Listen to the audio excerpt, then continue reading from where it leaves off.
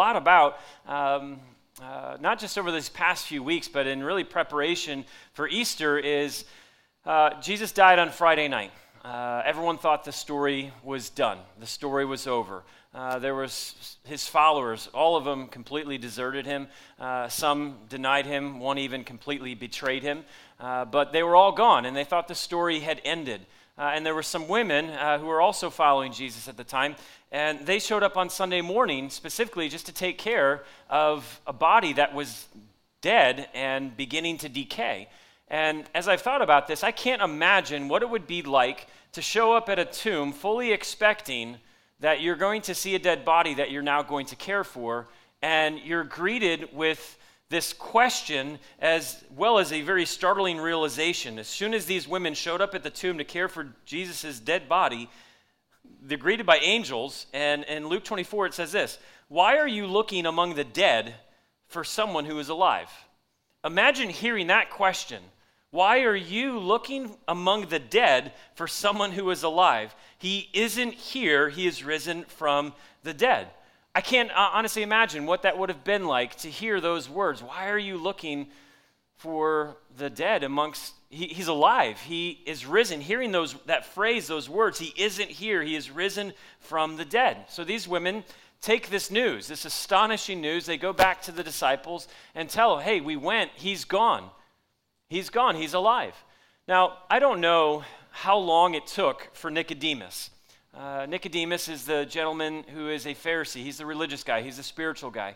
I don't know how long it took for the news to get to him, but I can't imagine what it would have been like for Nicodemus, because the last one who literally had his hands on Jesus' body as they put it into the tomb was Nicodemus. It was Nicodemus and another man named Joseph of Arimathea. I can't imagine what it would have been like for Nicodemus to hear the words, "What? He's alive?" Because the last time I saw Jesus, his body was dead, it was beaten, it was battered, it was bruised, it was completely bloody. So I can't imagine what Nicodemus is possibly thinking at this news that he is alive. He's the religious guy, he is the spiritual one, and he is the guy that came to Jesus prior to Good Friday. And he came to Jesus, and I don't honestly even know what question he had for Jesus. I think he was a guy who was just very curious. He's seen Jesus do all of these amazing things, and so in the late hour, as not to be seen by his other religious Pharisees, other men who were part of the Pharisees, Nicodemus comes at night, and before he can even get out a question to Jesus, Jesus says this to Nicodemus in John chapter 3, "Very truly I tell you, Nicodemus, no one can see the kingdom of God unless they're born again." No one can see the kingdom of God unless they are born again. And over the rest of the conversation taking place between Jesus and Nicodemus in John 3, Jesus is trying to help Nicodemus understand what it means to be born again. Nicodemus, up until this point, he is the guy who would have said, "I'm all set. I am all set. I'm the religious one, I'm the spiritual one. I'm actually the guy that when people have questions about God, about how to know God, how to walk with God, how to have a relation, people come to me and ask me, what do I need to do to get all set?" But I have a feeling as Nicodemus is having this conversation with Jesus and hearing Jesus say you have to be born again if you're going to see the kingdom of God, I'm wondering if Nicodemus at some point is starting to think, maybe I'm missing something. Maybe I've been living my whole life doing one thing, but now one conversation with Jesus, maybe I'm missing something. I don't know if you've ever had that moment before where you just you woke up to the reality of what was your life, what is your life, and you're like, gosh, am I missing something? My freshman year at The Ohio State University, where I met my wife, it's Easter, I had to say something about my alma mater. I remember freshman year, it was a really hard year, and I was a kid who grew up in church for a better part of his life, trying to do the right things, and I remember freshman year, I had this incredible realization, gosh, it feels like I'm missing something, because I was relating to God through an equation. I do this, I don't do this, I definitely don't do this, and it's all going to equal having a relationship with God. I do and I get. And I remember having that moment where, gosh, maybe I'm missing something, and I wonder if that's how Nicodemus was beginning to feel. And then Nicodemus, towards the end of the conversation, he's the first person to ever hear what we now know as 3:16. The first person who's probably wrestling with, gosh, am I missing something?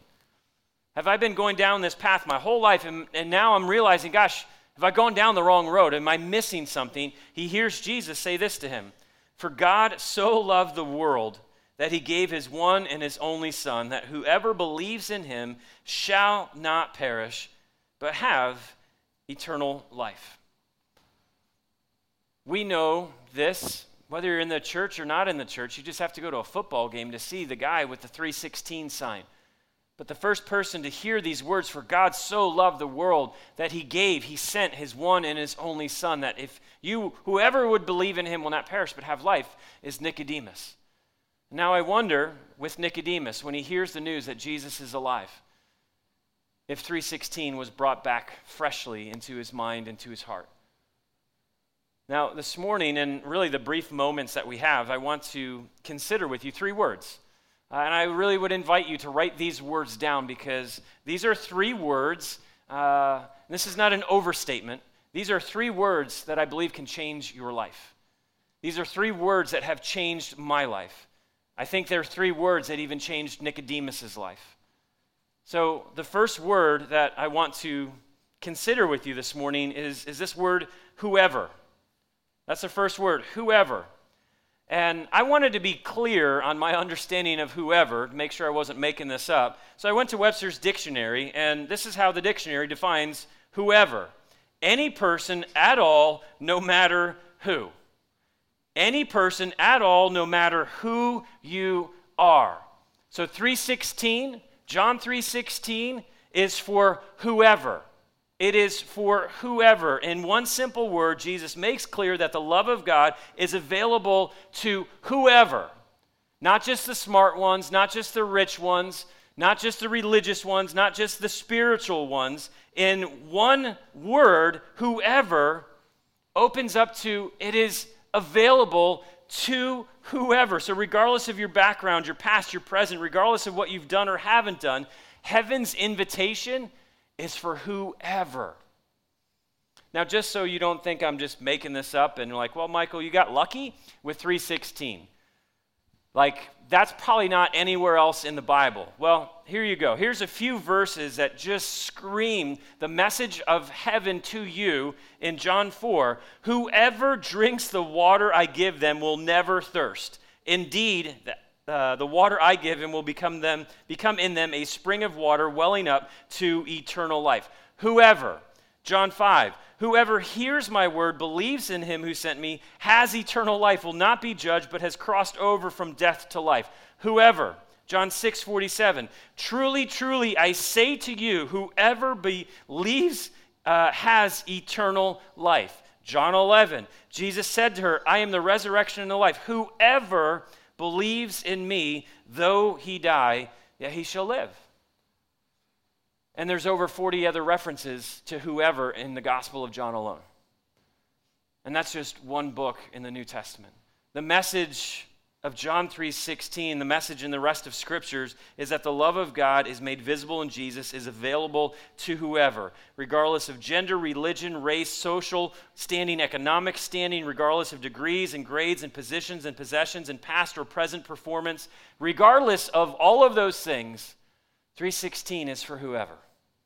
And this is the beauty to me in whoever. Whoever also includes however.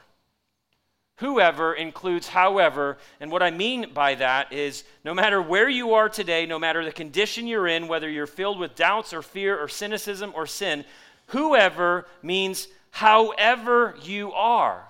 There is no need to try to clean yourself up and to make yourself more presentable somehow to God before you start a relationship with him.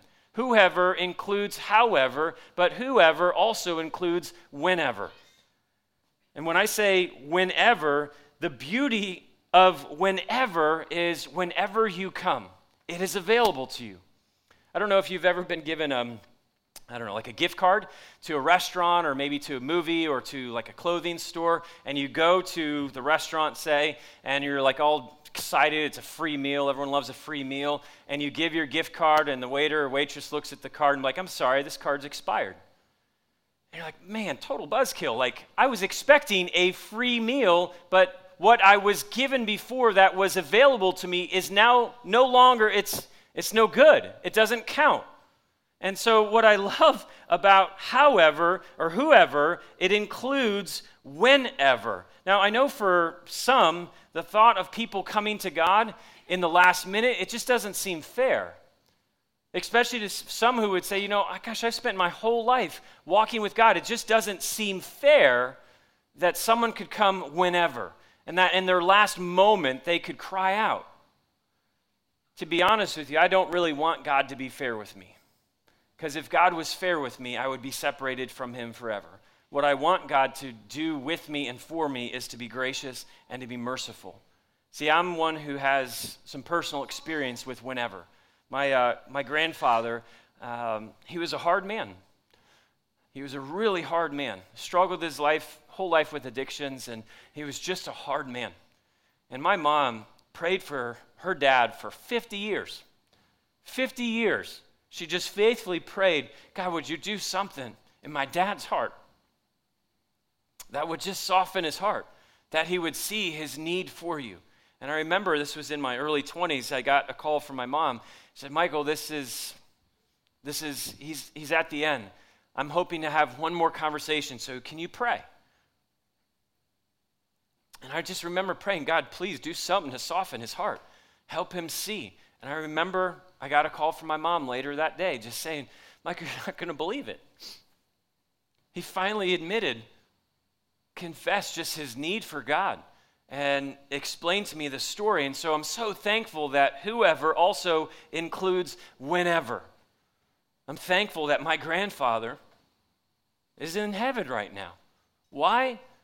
Because heaven's invitation is to whoever. Now, I wanted to be very clear and not to make the mistake or confuse anyone. Whenever, with putting off today what you think you might be able to do tomorrow. Because there might be some, whenever means I'm going to wait till the very end. Well, I wanted to remind you that tomorrow is not promised to anyone. God has given you today to receive him so that your tomorrow will look so radically different than it does today. But I'm thankful that the invitation from God to you is to whoever. However you are, whenever you come. The invitation is for whoever. The second word that I want to give you. Now, I'm guessing Nicodemus is already struggling with whoever because he's the religious guy. How can that include the people who are not? So if he's already struggling with our first word, whoever, I'm going to guess he's going to really have a hard time with this next word. And the next one is just believe. We've got whoever, and then we've got believe. For Nicodemus, this had to be shocking because he's the guy who spent his entire life doing the right thing. He's the guy who spent his entire life trying to obey every single rule, every single law, every single regulation, and there's 613 of them. He's the guy who is like, I am doing all of these things. And I'm thinking Nicodemus, when he hears Jesus say, whoever believes in me, there had to be something in him say, well, did you mean to say whoever works for you, whoever performs for you, whoever does a great job for you, then they are going to have eternal life? Like there had to be something in Nicodemus where he's wondering, it can't be that simple. It can't be that simple. Are you really saying, Jesus, it's just believe? It can't be that simple. I wrote it down in my journal like this. What we believe about God will either lead us closer to God or further away from God. What you believe about God, it's either going to take you closer or it's going to take you further away. And sadly, as I think of things, there are many Nicodemuses in the world believing that what God wants from you is your best moral, spiritual, and religious performance. There are a lot of people who are viewing God as, I do this, I get this. I perform, I'm going to get this. But this belief about God is rooted in things that are just not true about God. What I love what Jesus does in the very next verse in 3:17 is he's trying to heal Nicodemus's wrong understanding of who God is. And John 3:17 just says this, "For God did not send his Son into the world to condemn the world, but to save the world through him." Nicodemus, God didn't send his Son to condemn. He actually sent his Son to save. So 3:16 clearly says, "Whoever believes in me will not perish." And I wanted to ask the question, well, why is that? And the answer is what we celebrated this past Friday, Good Friday.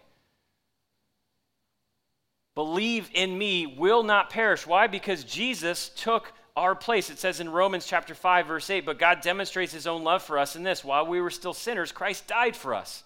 So why did Jesus have to die for sinners? And here is the answer. It's a powerful verse, 1 Peter 3. "Christ suffered for our sins once for all time. He never sinned, but he died for sinners to bring you safely home to God." Why did Christ do what he did?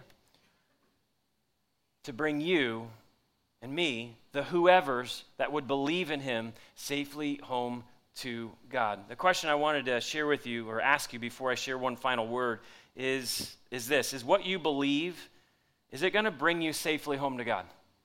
So you were created by God to know God and to live with God for an eternity. So is what you believe about God, is it bringing you safely home to him? For Nicodemus, his mind and his heart were just being rocked because he's hearing for the first time it's not about doing something or performing, it's about believe. The third word that I would give you, if he's struggling with whoever, if he's struggling with believe, then he's going to have an even harder time with this next word, which is just a personal pronoun. And it's the word him. So we've got whoever, we've got believe, and then we've got him. And to be clear, the pronoun, the personal pronoun here in 3:16 is Jesus. What I love about 3:16 is that it is not an invitation to believe in a system. It's not an invitation to believe in a structure. It's not an invitation to believe in some religion or some philosophy or some idea or to believe in some abstract force. 3:16 makes it incredibly personal. We are called to believe in a person. Did you hear the words? Whoever believes in him. Not an idea, not a force, not a religion, not a system, not a structure, but whoever believes in him, and the him is Jesus. So here's the question for Easter. Is he alive? Because if he's not, then it would be ridiculous for me or for you to believe in a dead person. Do you know why? Well, because they can't do anything for you. Do you know why? Well, because they're dead. What is the point of putting your faith, your hope, your trust, your love? What is the point of believing in someone who is dead? They can do nothing for you. They cannot help your current predicament. And so this is the question: is Jesus alive? The Apostle Paul wrestled with this question, and he said, if Jesus is not alive, this is 1 Corinthians 15, if Christ has not been raised, then your faith is useless. And that makes sense. What is the point of having faith in someone who is dead? And he goes on to say, and you're still guilty of your sins. In that case, all who have died believing in Christ, they're lost. And if our hope in Christ is only for this life, we are more to be pitied than anyone in the world. I love his honesty. If you really are believing in something that's dead, you're to be pitied. And so if we put our believe in dead things, that's foolishness. And so this is the question: if he's alive, well then our faith, our belief is not in someone who's dead, but in someone who actually conquered death and is still alive. Tim Keller wrote a great book called Reason for God. And Tim Keller just powerfully says this: if Jesus rose from the dead, then you have to accept all he said. If he didn't rise from the dead, then why worry about any of what he said? And I love that. That's just, it's an honest statement. If he's still dead, then why do you care? If he's still dead, then why do you even worry about anything that Jesus said? But then he goes on and he just says, the issue on which everything hangs is not whether or not you like his teaching, but whether or not he rose from the dead. The amazing news of Easter that the women discovered when they showed up to the tomb is he's not here. He's risen. he's alive. The amazing truth that changed the Apostle Paul's life, as he says in 1 Corinthians 15:20, in fact, Christ has been raised from the dead. Tim Keller, again, same book, goes on to say, if Jesus really has done it, if he truly is risen, it means the story of the world, according to the Bible, is true. Jesus really is the Son of God, the true and perfect King. He came to the earth to die on the cross for us, and by trusting in what he has done, there we are spared eternal judgment and ushered into the presence of God for all eternity. So if he is alive, then the invitation in 3:16 is for all of us, for the whoever's, to believe in him. Whoever believes in him. And to be clear, we believe in his person. He's the Son of God, the Redeemer, the Messiah, the Savior. We believe in his perfect life. He didn't sin. He didn't sin. That makes him the perfect sacrifice. We believe in his death, that he died for sinners in their place, and we believe in his resurrection, that he is alive, which means we have life. So here's the thing. If you're a whoever that believes in him, and the him being Jesus, then what awaits you? Where does that take you? If you're a whoever believes in him, where does that lead you? And the answer in 3:16 is eternal life. I know this is hard maybe for us sometimes to think about, but we weren't just created to live 50, 60, 70, 80, 90 years, 100 years, and then that's it.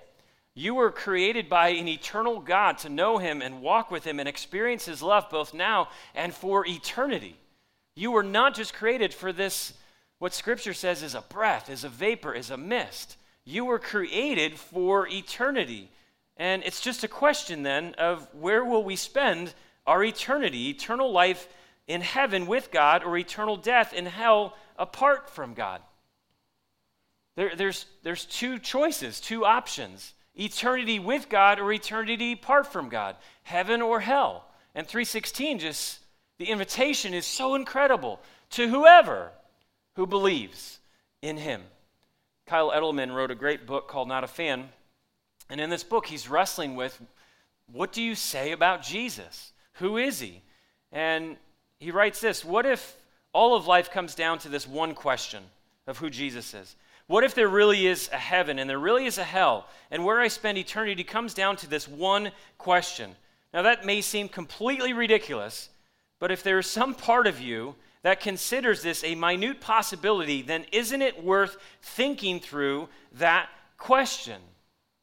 You were created for eternity, with God or apart from God.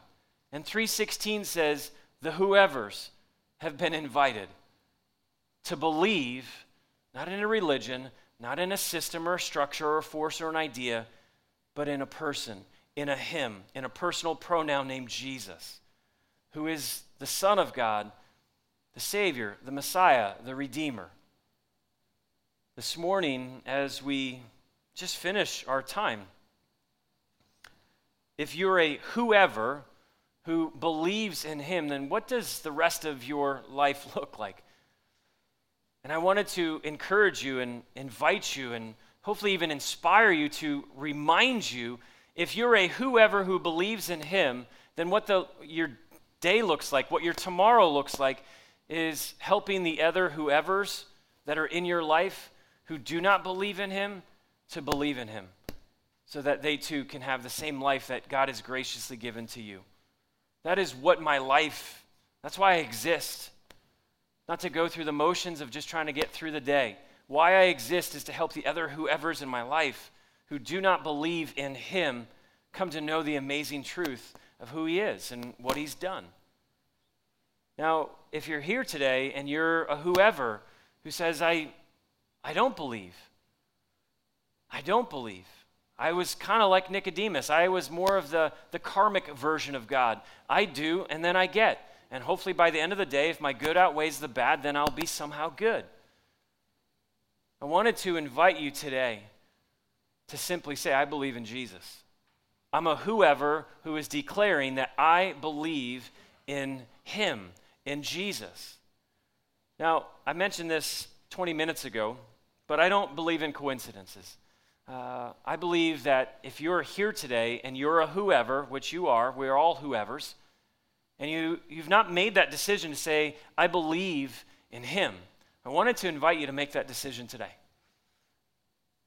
And like Nicodemus, who had to be wrestling with the question, it can't be that simple. It can't be just believe. It's got to be, yeah, I get believe, but then I got to do something. No, you don't. You don't. Mike, I can't just believe, then I've got to try. You don't. You don't have to do that. The message in John 3:16, the message of Scripture, the invitation from heaven to you is whoever believes in him.